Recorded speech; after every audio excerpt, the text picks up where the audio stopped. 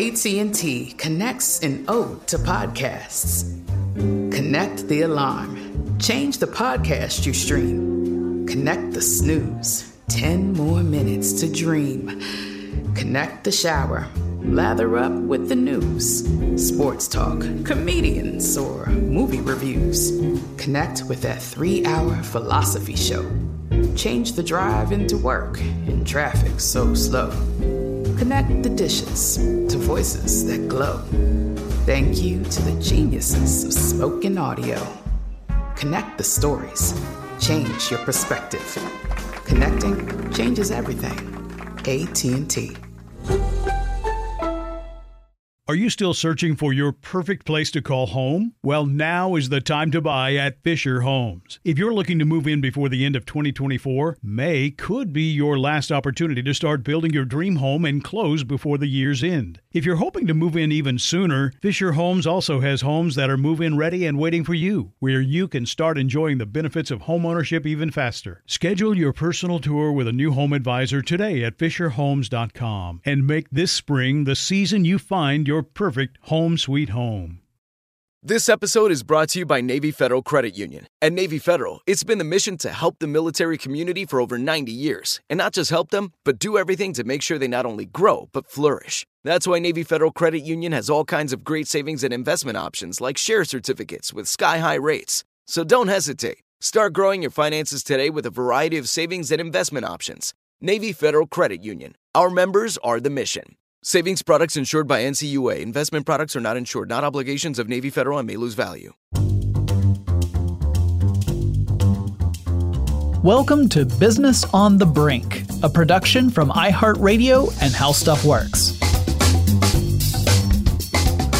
Zipping through the air at the speed of light, radio broadcasts were on the verge of changing communications forever. But even in the early days, there was some static in the signal as the United States government worried about who controls the transmissions. A concern over national security led to an effective monopoly that tuned into what listeners wanted to hear.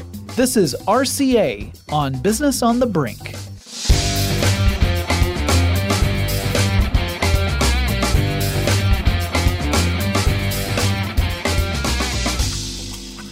Hey everybody, I'm Jonathan Strickland. And I'm Ariel Caston, and welcome to Business on the Brink. And today we're going to talk about RCA. This was a listener request. Ashley wrote in to ask us to cover RCA, and it's a really interesting one. I've talked about RCA before in another podcast, and it's partly, I think, interesting because unlike any other company we've covered so far on this show, this was one that started off as a monopoly, not just a monopoly, but a government-sanctioned monopoly. Mm-hmm. It was the government's idea. But in order to understand how we got to that point, like why did this exist, we have to look at a little bit of background. Now, first of all, RCA is an initialism. Okay, so if it's an initialism, what does it stand for, Jonathan? Radio Corporation of America, which will come into play later when they change their name to a point where it becomes funny to me. But I mean, I think corporations, no. Yeah. I'm not going to say they're funny. It gets funnier, trust me. Okay. But technically, they celebrated turning 100 years old in 2019, which is the year that we are recording this episode. Well, that sounds like a pretty great accomplishment to me. It would be if it was still a company, but it hasn't been since 1986. Oh, so kind of like United Artists. Kind of like United Artists. Yeah, well, we'll talk more about the ultimate fate of RCA in the next episode. Oh, I guess I should say that too. Spoiler alert. This is going to be a two-part episode because we wanted to talk, one, about RCA's meteoric rise, helped in no small part by the fact that it was the only game in town. Yeah. But we want to talk about how it established itself and, moreover, how the leader of RCA really established RCA as a power player in not just radio and radio equipment business, but business in general. And then in the second episode, we'll talk about what done went wrong. Dun, dun, dun. So this is where we get into the history and how the United States created RCA, or at least allowed RCA to be created. All right. So I guess what happened? Did they create the very first radio? No. So here's what happens. You've got the discovery of radio, right, which is outside the parameters of this show. So I'm not going to go total geek on you and talk about it. Thank you, Jonathan. But I could. But thank you, Jonathan. So if you're not good, I will do it. Okay, I will be good. Continue on. All right, so radio's discovered. People start figuring out applications for radio. They start using it to be a wireless communications tool where they could transmit Morse code over radio waves. Previously, Morse code was transmitted over wires. So that's primarily what radio was being used for in the early 1900s around the world. It was being used as communication. And no one was using it to broadcast audio apart from the Morse code clicks and beeps. Which barely counts as audio. Yes, yeah. Once in a while, people would experiment with it, but it was not a thing yet. So we didn't even have pirate radio at this point. No. You just had blips as people were sending messages across vast distances. Now, there was a company that was a big player in this radio communication space called Marconi, named after one of the disputed inventors of radio. You know who the other big disputed inventor of radio was, right? Tesla. Yes. Also, I want to say, because Jonathan did most of the research on this episode, when I first read it, I thought it said the Macaroni Company. No. And it may have in a couple of places because sometimes I make typos and I don't correct them. Look, I was just hungry and a little confused. Yeah. So yeah, the Marconi Company's created, and it owns a bunch of radio transmission stations in the United States. And again, this is really just for sending messages, like telegrams. So here's the issue. The Marconi Company was a British-owned company. It was not an American-owned company. And at first, no one had a problem with that. But then a little thing started to happen in the late 1910s era. And that little thing was called, at the time, the Great War. In retrospect, we call it First World War, yeah. World War I, I guess. Yes, that's also called that. So World War I breaks out in Europe.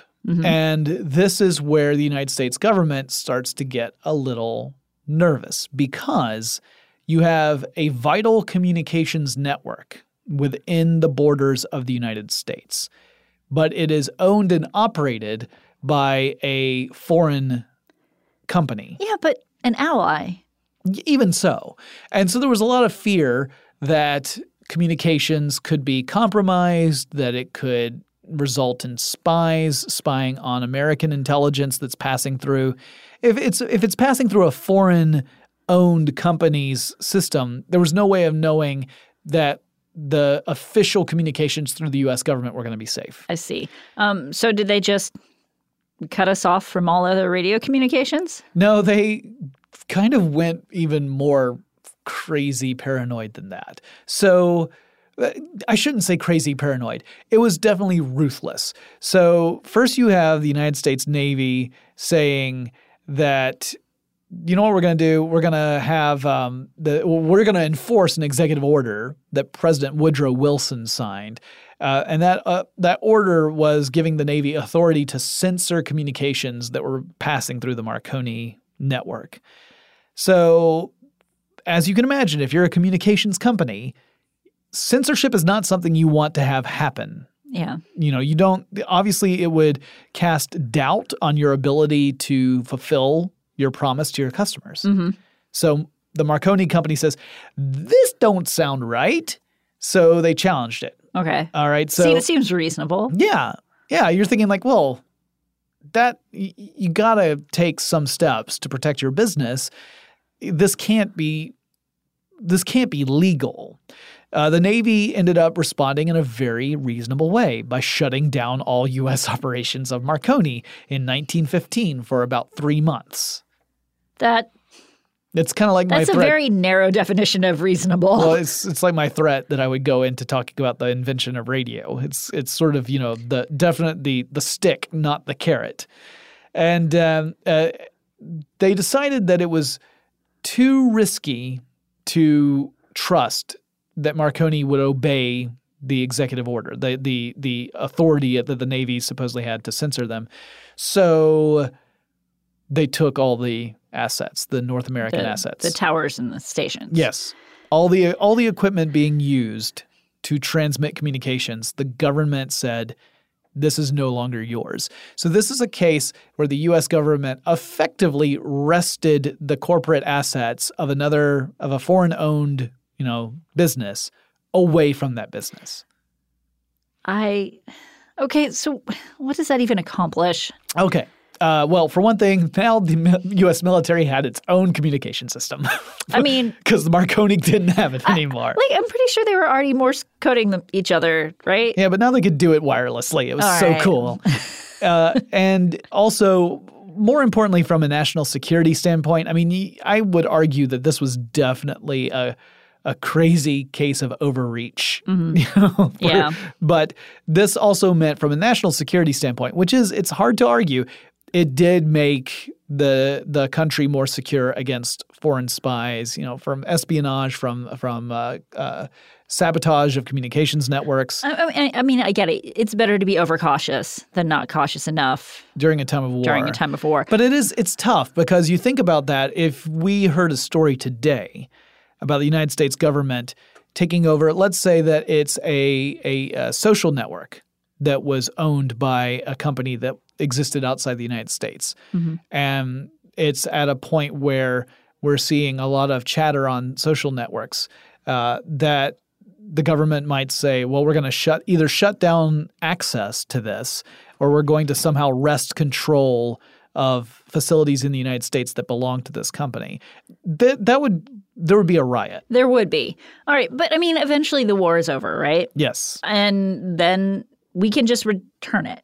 No, they decided that it would be better if an American company owned it rather than a foreign company. They're like, well, we could make an arrangement to return this to the formerly rightful owners of the equipment, but if this should happen again, we'll just have to take it back. Why don't we just create an all-American organization to oversee it? Oh, man. Poor Marconi. Yeah. Well, poor Tesla, but that's a different story. Poor Tesla. Poor everybody. Yeah.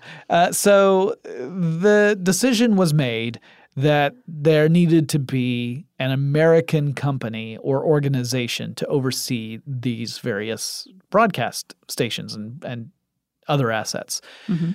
So they consulted with a group of companies that together formed a partnership that would create this organization. And those companies were huge, still are huge names. Yeah. All radio companies, right? Well, all sorts of companies that were somewhat connected to the radio industry in that they would make the stuff that radios would either radio would play on or transmit through. So they had a vested interest, obviously. These are companies that were making either products or services that the radio industry would depend upon. So it's almost like saying to Coca-Cola, let's say, all right, Coca-Cola, you make soft drinks. We're going to make you in charge of all distribution of soft drinks throughout the United States. And Coca-Cola says, that's great. All right. So I know one of the companies because it came into play in our CBS episode, and that's Westinghouse. Yep. Westinghouse was one, Western Electric, General Electric, AT&T, and the United Fruit Company. How? One of these things is not like the other. You need your energy to Morse code people, Jonathan. Okay, so fruit is full of energy. Here's the thing about the United Fruit Company. That story is crazy. We'll have to do an episode about United Fruit Company at some point because have you ever heard the phrase like a banana republic? Mm-hmm. Okay. I've bought some of their clothes. Have you? Well, no. All right. No, I've heard the phrase too. But have you also heard of things like banana wars? Yes. Okay, so if you start looking into those things and you look at the conflict and the controversy of American businesses in tropical regions and how they destabilized entire regions in order to do business, United Fruit Trade Company, or the United Fruit Company rather, comes up a lot in those. But for the importance of this episode, they also owned and operated their own radio and telegraph company. So that's why they were brought in on this as well, and why this company that would otherwise seem like an outlier was an important part. Okay, so all these companies come together and they form RCA? Yep. They do that, and by 1919, RCA is a thing. General Electric would be the primary owner of this organization, not the sole owner, but had like a majority share, essentially. And in order to avoid having any problems with each other, they all agreed they would cross-license their individual patents to this company. So that way, no one partner in the group would say, "Oh no, you can't use this particular technology unless you pay us X amount of money, and then we'll let you do it." Seems reasonable. Yeah. So this way, no one could hold out Yeah. on anyone else. That was the premise, anyway. And they then had to figure out who was going to be the leader. Well, obviously Marconi, right? Yeah. Tesla. Okay, neither of those. First of all, neither of them were considered fit to own a company or to run a company in America at that time. So no, they turned to someone else who also would have seemed unlikely if you had just had a cursory look at his history, and that was a man named David Smirnoff. Sarnoff. So close. I'm sorry. I've had very little sleep, you guys. So Yeah, it's an extra fun. Yeah, I made me look to make sure I didn't end up writing Smirnoff. Okay. Please don't. Please don't. Okay. Okay. So Sarnoff, he becomes the general manager, and the reason he was general manager, not president, is that RCA was not really an independent company yet. It was this kind of group concern. So it was a weird. It occupied a weird space in the spectrum that we look at for corporations. Yeah. Because it was a partnership. It was an organization. It was sort of a company. I mean, a corporation was in its name, but Sarnoff was considered a general manager because it was operating under the auspices of these larger shadowy partners in the background. All right. So Sarnoff was interesting because he was originally born in Russia, not in the United States. His family did immigrate to the States when he was just a boy, though. All right. So it wasn't like he had grown up and then immigrated to the United States. He wasn't living in Russia when he took over the company. No. That would defeat the purpose of keeping the... Marconi would have said, "Hey, what's up?" Really, guys? Or actually, it would have been the British company owners of the Marconi company saying, "Excuse me, chap. What, in fact, is up?" I don't quite understand what's going on. Yes. But Sarnoff had been a kind of in the business since he was a child. As a teenager, he worked as a messenger boy for a telegraph company. He then worked his way up to becoming an actual telegraph operator, and he worked for the American Marconi Company, the same one that the United States had wrested all its assets from. So, I mean, it feels to me like that's not succession planning, but still a very wise move. He's already familiar. Well, and he had proven himself to be incredibly ambitious and innovative. He had quickly risen through the ranks over at the American Marconi Company. So he was really like a good candidate. Like he knew his stuff, and he seemed like the kind of guy who was going to just push this business to greater heights. And in fact, that's exactly what he would do. Well, and you have this note here that he even picked up a distress signal from the Titanic. Well, that's what he said.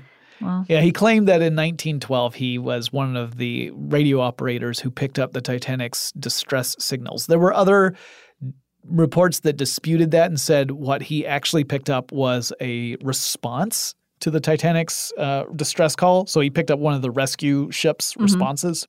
So he, however, would relay the story as being him. Like he did. He sat at his telegraph office for like 26 hours straight or whatever. Okay.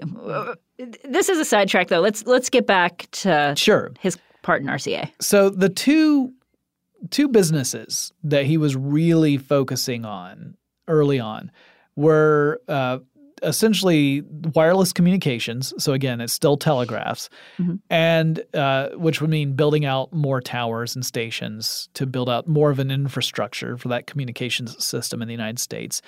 And through its partners, it was selling industrial radio equipment. So we're talking about, like, again, stuff for the transmission and reception of radio waves on a major scale. So not like radio sets that you would buy and take home and tune in, but rather these were, again, the component parts for a communication system. And it's important to say that because at this point, RCA is not making stuff for the general consumer. But one of the interesting things about technology is that when a new technology starts to blossom, regular, ordinary schmoes want a part of it. Yeah, they want to learn how it works. They get interested. They're fascinated by it. And as it turns out, building a radio, it requires a little bit of knowledge, but not a whole lot in materials. And so you started seeing people building their own radios, and you saw the rise of a new species, the amateur radio operator. All right. Well, tech guy, Yeah. we're gonna talk about that. But first, we're gonna take a quick break. AI might be the most important new computer technology ever. It's storming every industry, and literally billions of dollars are being invested. So buckle up. The problem is that AI needs a lot of speed and processing power. So how do you compete without costs spiraling out of control? It's time to upgrade to the next generation of the cloud. Oracle Cloud Infrastructure, or OCI. OCI is a single platform for your infrastructure, database, application development, and AI needs. OCI has 4 to 8 times the bandwidth of other clouds, offers one consistent price instead of variable regional pricing, and of course, nobody does data better than Oracle. So now you can train your AI models at twice the speed and less than half the cost of other clouds. If you want to do more and spend less like Uber, 8x8, and Databricks Mosaic, take a free test drive of OCI at oracle.com/strategic. That's oracle.com/strategic. Oracle.com/strategic. Are you still searching for your perfect place to call home? Well, now is the time to buy at Fisher Homes. If you're looking to move in before the end of 2024, May could be your last opportunity to start building your dream home and close before the year's end. If you're hoping to move in even sooner, Fisher Homes also has homes that are move-in ready and waiting for you, where you can start enjoying the benefits of homeownership even faster. Schedule your personal tour with a new home advisor today at FisherHomes.com and make this spring the season you find your perfect home sweet home. Snag a Job is where America goes to hire, with the deepest talent pool in hourly hiring. With access to over 6 million active hourly workers, Snag a Job is the all-in-one solution for hiring high-quality employees who can cover all your needs. On demand, temp to hire, part-time or full-time. You name the position. Warehouse worker, retail associate, grocery store clerk, fitness trainer, baker, stylist, bellhop, podcast producer. Yeah, Snag a Job's got a worker for that. With our easy-to-use platform, you're able to seamlessly post and fill available positions quickly with a dedicated customer support team to provide all the help you need along the way. Kind of nice knowing you have a talent pool like that in your own backyard, right? Snag a Job is the partner you need to keep your business running smoothly. So visit snagajob.com or text SNAG to 242424 to talk to an expert. Snagajob.com, where America goes to hire. All right, so tell us more about this amateur radio bloom. Well, it had a bit of a delay on it because during World War I, the United States said no, because they wanted the airwaves clear for official communications. Mm-hmm. But once that was over, the ban lifted on October 1st, 1919. And now the general public was starting to get interested, at least the hobbyists in the general public were starting to get interested in radios. And then on top of that, you had Westinghouse, one of the partners behind RCA, that wanted to make radio sets for the general public. But here's the problem. How do you convince somebody to go out and buy a radio set? You give them a free puppy with it. Oh, that's one way. But I mean, like... You asked me the question, Jonathan. Okay, well, that's how we would get you to buy a radio set. But for the general public, the problem was that what are you going to listen to? Right? There's nothing there's nothing to listen to. Beeps and boops are not dots and dashes are not very entertaining. So it meant that Westinghouse said, well, what we need to do is create a station that would broadcast something that a radio set could pick up and play. And this is where you're talking about actually broadcasting speech and music, real, audio to these stations. Now, radio sets. Now, to be clear, on an experimental level, this had already been done. Yeah. It wasn't like Westinghouse was inventing the radio set, but no one had done it on beyond a hobbyist level or beyond a couple of sort of almost like PR stunts. Yeah, but I mean, he set up an actual radio station. In 1920, they they got the license to operate the first radio broadcast station. This was where it was all new. The United States is having to come up with a way to license this stuff because no one had done it before. The radio station was KDKA in Pittsburgh, Pennsylvania. Pittsburgh represent. Yeah. I got family there, y'all. Yep. And it went live on November 2nd, 1920. And Sarnoff and RCA were not part of this yet. Okay. But Sarnoff had already proposed in his earlier work at the Marconi Company something called he was calling it a radio music box, which was essentially a radio set. So this was very much in line with things that he had been thinking about for years. So he thought, let's create more demand for radio sets. He arranged for the radio broadcast of a sporting event, which was the boxing match between Jack Dempsey, who was a world-famous boxing champion, and he was going up against Georges Carpentier, who was a French boxer who had a reputation for knocking out British boxing champions. Also, Dempsey in this one, oddly enough, was considered the villain. Even though he was American and this was a fight that was going to happen on America's soil, he was considered to be the villain of this boxing match. Often we think of it terms in that way. And it was because he did not fight in World War I, but Carpentier did. Interesting. Yeah. Dempsey would win by knockout in the fourth round. All right. So bad guy wins. All right. Anyway, RCA would then try to leverage this to sell more radio sets, and it started to work. So then you started to see entrepreneurs across the United States establish their own radio stations.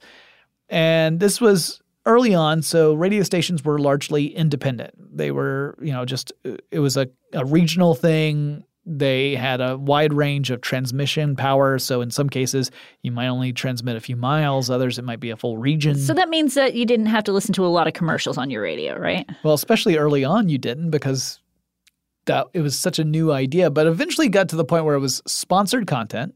So you would have a company say, all right, well, we will offer to pay for the production of this radio content if in turn you'll say our name every X number of minutes. And then eventually you would actually get to radio advertising. So radio commercials would start to become a thing by 1922. And then by 1924, there were more than 600 radio stations in the United States. So Jeez Louise. It took off. Yeah. So RCA is doing business like gangbusters because, again, they're selling the actual transmission components. So they're doing really well. And then their various partners are selling a lot of the radio sets. So everyone's happy.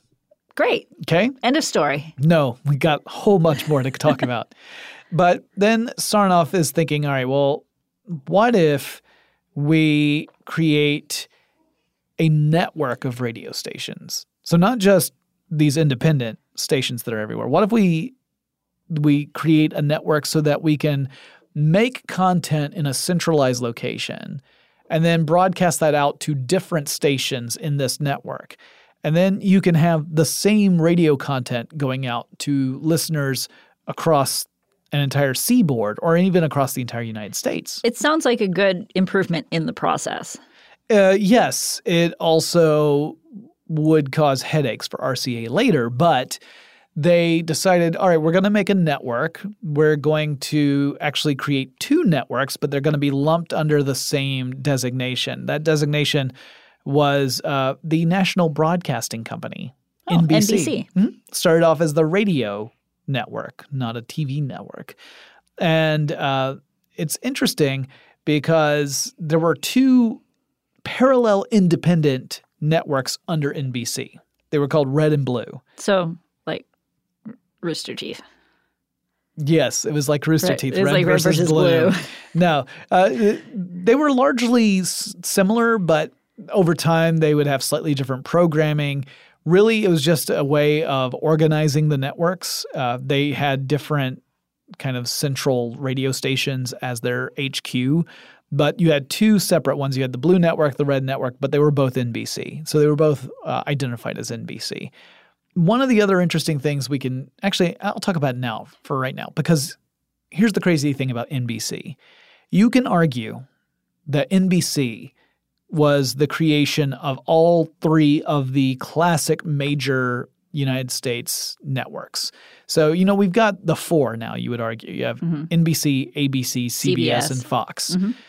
Take Fox out because for a long time it was just ABC, NBC, and CBS. Again, we covered that in our CBS episode. Mm-hmm. Yeah. So NBC was very picky about what programming it would carry. And you had this talent agent named Arthur Judson.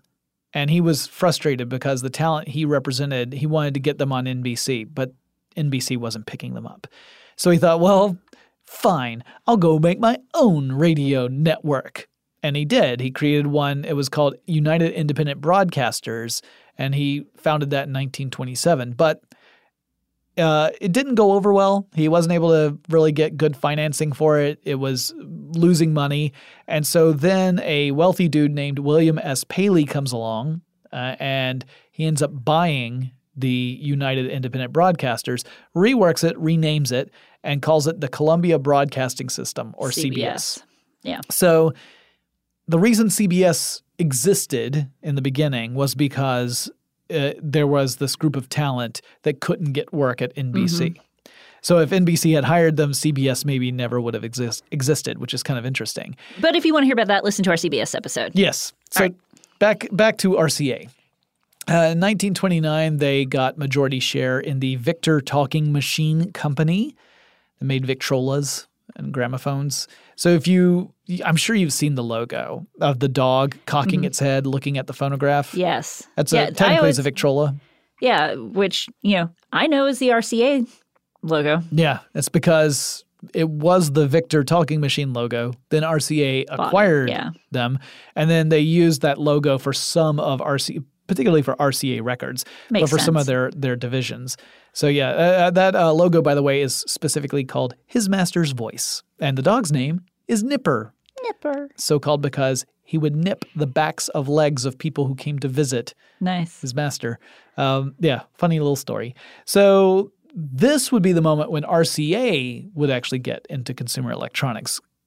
This rise of radio, RCA was, again, looking at just doing the industrial stuff. Yeah, I mean, they were like toying with the idea. Yeah, and their partners were selling consumer electronics. So like Westinghouse was doing it, but RCA itself had not been doing it up to this point. But now they had bought a company that was making consumer electronics, so they start selling them. But this puts them in competition with Columbia, right? Yes, it did, and it would get pretty ugly. So Columbia now is in competition with them on two different fronts. There's the consumer electronics front in the sense of the gramophones and Victrolas and things like that, as well as the music that was being sold for those things. That was one level of competition. The other being that now RCA is operating or is the parent company of NBC, and NBC is competing against CBS. Yes. Columbia had been part of CBS. This would be the beginning of a fierce competition between RCA and Columbia. But we'll tell you guys about that right after this break. Are you still searching for your perfect place to call home? Well, now is the time to buy at Fisher Homes. If you're looking to move in before the end of 2024, May could be your last opportunity to start building your dream home and close before the year's end. If you're hoping to move in even sooner, Fisher Homes also has homes that are move-in ready and waiting for you, where you can start enjoying the benefits of homeownership even faster. Schedule your personal tour with a new home advisor today at FisherHomes.com and make this spring the season you find your perfect home sweet home. Snag a Job is where America goes to hire, with the deepest talent pool in hourly hiring. With access to over 6 million active hourly workers, Snag a Job is the all-in-one solution for hiring high-quality employees who can cover all your needs. On demand, temp to hire, part-time or full-time. You name the position. Warehouse worker, retail associate, grocery store clerk, fitness trainer, baker, stylist, bellhop, podcast producer? Yeah, Snag-a-Job's got a worker for that. With our easy-to-use platform, you're able to seamlessly post and fill available positions quickly with a dedicated customer support team to provide all the help you need along the way. Kind of nice knowing you have a talent pool like that in your own backyard, right? Snag-a-Job is the partner you need to keep your business running smoothly. So visit snagajob.com or text snag to 242424 to talk to an expert. Snagajob.com, where America goes to hire. Like many of us, you might think identity theft will never happen to you. But consider this. There's a new identity theft victim every 3 seconds in the U.S. That's over 15 million people by the end of this year, equal to the populations of New York, Los Angeles, and Chicago combined. Even worse, identity theft victims often don't even know they're victims. That's why LifeLock Identity Theft Protection alerts you to identity threats, even the ones that don't show up on a credit report, like data breaches, fraudulent bank transactions, loan and credit card applications, and crimes committed in your name. If your identity is stolen, your own dedicated LifeLock U.S.-based restoration specialist will work to fix it. LifeLock protects you in ways that you simply can't on your own. Join now and save up to 25% your first year at LifeLock.com/iHeart. That's LifeLock.com/iHeart to save up to 25%. Identity theft protection starts here. All right, we're going to get into some ugly stuff. Yay. Because Sarnoff is a sort of take no prisoners kind of guy. He seems like it. Very, very driven. Driven's a good word for it. So 1929, big year for RCA. For one thing, RCA would buy a chain of movie theaters called the Keith Albee Orpheum chain of theaters, and also acquired the Film Booking Offices of America. Then it took those two things and collided them in a weird way, squishing them together to create a new thing, something that Ariel and I know a lot about. Yes. But that's a different show, and merged them into a new company called Radio Keith Orpheum Pictures, better known as RKO Pictures. Anyone who's a big fan of Rocky Horror Picture Show. Like Jonathan? Yep. They're very familiar with RKO because it's referenced a lot in that particular movie. All right. So why did they get into the theater business, movie business? This is another one of those. So you remember how Westinghouse needed to have something to play on radios in order for people to go buy radio sets? Yeah. Very similar. RCA had come up with a way to pair audio with images in film. Okay, so they needed a place to present that audio. Exactly. They needed to have theaters that would run the equipment that would show these films. Because otherwise they were having to come into competition with established film companies that were also trying to market their own audio to film technologies. So this was a race to establish the standard. I mean, I've been to a lot of movies. It seems like RCA is the standard. It is. It eventually became that. So it ended up working. RCA was able to establish that its methodology would become the basis for the standard of film audio. And I won't go into how it works super technical, but it was, just imagine that you have all these different companies that are all trying to become the standard. They're all competing. And it's very frustrating, right? If you own an independent movie theater, you might have to operate several different types of projectors in order to be able to show any given film because it could have been shot using a different standard or a different approach. By standardizing it, then movie theater operators were saying, oh, good. Now I know no matter who I get a movie from, I can show it in my theater because it'll work on the same piece of equipment. So it was very important, and RCA, of course, wanted to be the company to do that because you can make bukus of buckos by licensing out that technology. Nice. Yeah, worked out really well. We're not done with 1929, by the way. Oh. Yeah, so this was also when Sarnoff became interested in studying something that had not yet fully come into being, and that would be electronic television. There had been mechanical televisions. I won't go into that either. Nope. But it is weird, and there weren't a whole lot of them. Not a lot of people owned a mechanical television, but the electronic television seemed to be pretty promising. So Sarnoff met with a Westinghouse engineer, and remember, Westinghouse was one of the partners, and this was a guy named Vladimir Zworykin. Now, have you ever heard about the inventor of TV? I have a little bit. Again, we talk about there was like CBS made a TV. Yes. And RCA made a TV, and then they had some fights over it. Yep. That's going to be a part of this conversation too. Yeah, so that's what I know about the invention of TV. So if you ask the average like tech-savvy history buff person who the inventor of TV is, they typically say Philo Farnsworth. And that's fair. Philo Farnsworth did a lot to create electronic TV. Vladimir Zworykin was also working on the same concept at the same time, and the two of them were both kind of rushing to develop this. So like Edison and Tesla, or Marconi and Tesla, or anyone else in Tesla. Anyone else in Tesla. Yeah, and in this case, Farnsworth would be the Tesla of that, and that he was sort of given a raw end of the deal because Sarnoff ends up bringing Zworykin over to RCA. Okay. So Zworykin leaves Westinghouse, joins RCA. RCA creates a whole R&D division that Zworykin gets to use as his personal laboratory. And they also decide that in order to squelch Farnsworth so that he can't stand as competition, they're going to file a whole bunch of lawsuits against Farnsworth, intellectual property lawsuits.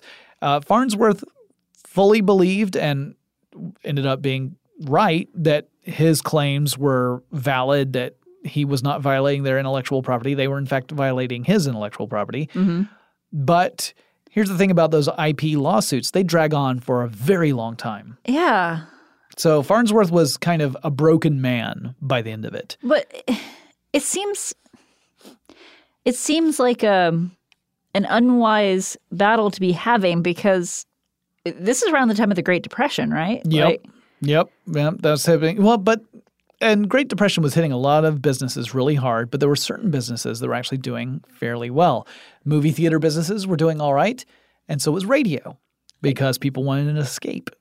So they were pouring a lot of money into R&D for television. In fact, a crazy amount. It was like $50 million. Wow. Yeah, over the course of more than a decade, but still.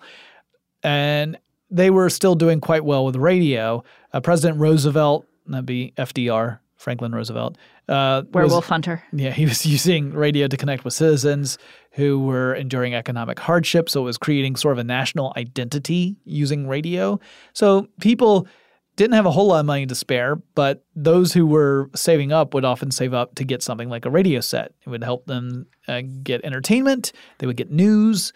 So it was still a booming business. Okay, but how were consumer electrics doing? How were the TVs doing? Because that's what they were fighting over. Well, they didn't really do much of anything at all at first because coming out with a brand new technology that's expensive at a time when people are enduring severe economic hardship turns out not the best time to launch a new product. Okay, so what did RCA do in the interim? They focused on the radio stuff as much as they could, but they weren't able to really move some of their other products. They came out with a new type of record player that would play records at, get this, 33 1/3 revolutions per minute. Is that good? Okay, they used to play them at 78 revolutions per minute. Well, that doesn't seem very good. Going into this would also require a technical description. But anyway, the interesting thing to me is that RCA tried to come out with a 33 1/3 RPM record. It did not do well because they tried to launch it in the Great Depression. Nobody could afford a new radio or new record player, essentially. Mm-hmm. So they didn't go anywhere. And for a long time, the 33 1/3 version of records was just off the table. All right. But so that was another failure on RCA's part. They weren't making any headway with TV yet. They were not doing well with the phonograph. They were still doing well with radio, but we'll wrap this episode up because we're already running long and we have to get into the decline of RCA in our next one. But we're getting up to 1932. So still Great Depression era, but the U.S. federal government now was starting to get a little worried about RCA because RCA was so dominant in its industry. I mean, they were made up of a bunch of really big companies. Yep, and they were like incredibly powerful. The government said, you know what, you're essentially a monopoly. And RCA is like, yeah, you made us. And the government said, no, that was like a couple of administrations ago. So technically we didn't make you. And so we'd kind of like you to break up now. And RCA did not break up, but the partnership that formed RCA, what they did was they sold their stake in RCA to RCA itself. Okay. So RCA, the entity, buys up its own shares. So kind of like a spinoff. Kind of like, spinning it off so that it becomes its own independent company.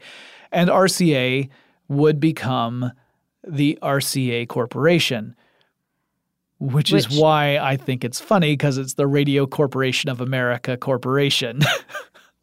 Just in case you didn't get it the first time. I see here David Sarnoff became the president. Yes. At that point. So now he goes from general manager to president of RCA because RCA now is its own independent company, and he would continue to lead RCA. And that will become very important in our next episode. And if you've listened to a lot of Business on the Brink, you probably are already anticipating where this is going to go, which is where we tell stories about how changes in leadership can have a big impact on a company. Yes. But in the meantime, if this has inspired you to ask us to talk about a different company, you can email us. Where can they do that, Jonathan? That could be at feedback@thebrinkpodcast.show. Also, you can go to thebrinkpodcast.show and look up all kinds of information about Jonathan and me, our past episodes, anything like that. Yep, and we promise that in future episodes, Ariel will talk a lot more than I will. It's just that in this particular one, I went bonkers because I was I've got so many notes on this. Well, and it's so, there's so much technical information, and you are like a technical maven. Yeah, so. I just didn't want to get too bogged down in any of the technical details. And that's it's tough because when you're talking about a company like RCA, its business history is deeply tied to the technology it was creating. Yeah. But yes, in our next episode, we'll find out how this company that started as a monopoly, got spun off and was still a very dominant player in the space and would continue to be so largely because of David Sarnoff.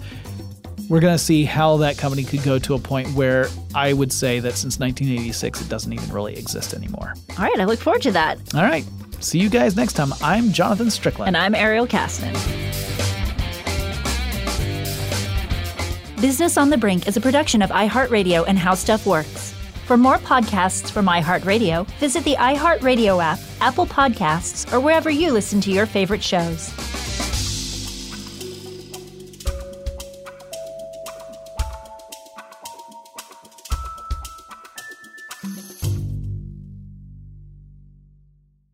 Are you still searching for your perfect place to call home? Well, now is the time to buy at Fisher Homes. If you're looking to move in before the end of 2024, May could be your last opportunity to start building your dream home and close before the year's end. If you're hoping to move in even sooner, Fisher Homes also has homes that are move-in ready and waiting for you, where you can start enjoying the benefits of homeownership even faster. Schedule your personal tour with a new home advisor today at FisherHomes.com and make this spring the season you find your perfect home sweet home. There's no distance too far for the perfect trip. Hi, checking in for... Or the perfect table. Hey, where are you? Coming! And when you get access to Resi Priority Notify with your Amex Platinum card... Hey, this looks amazing. I'm so glad you made it. And travel benefits at fine hotels and resorts booked through Amex Travel, it's worth the trip. That's the powerful backing of American Express. Terms apply. Learn more at americanexpress.com/withAmex. Whether you're a savvy spender maximizing your savings with cashback rewards, a thrifty rate watcher seeking the lowest interest, or a travel enthusiast looking for extraordinary perks, Kemba Financial Credit Union has a visa to complement your lifestyle and unique needs. Apply today at Kemba.org to unlock a limited-time 2% cash back on purchases and pay 0% interest on balance transfers for an entire year with a new visa from Kemba. You deserve a card that works for you. Restrictions apply. Offer ends June 30th, 2024.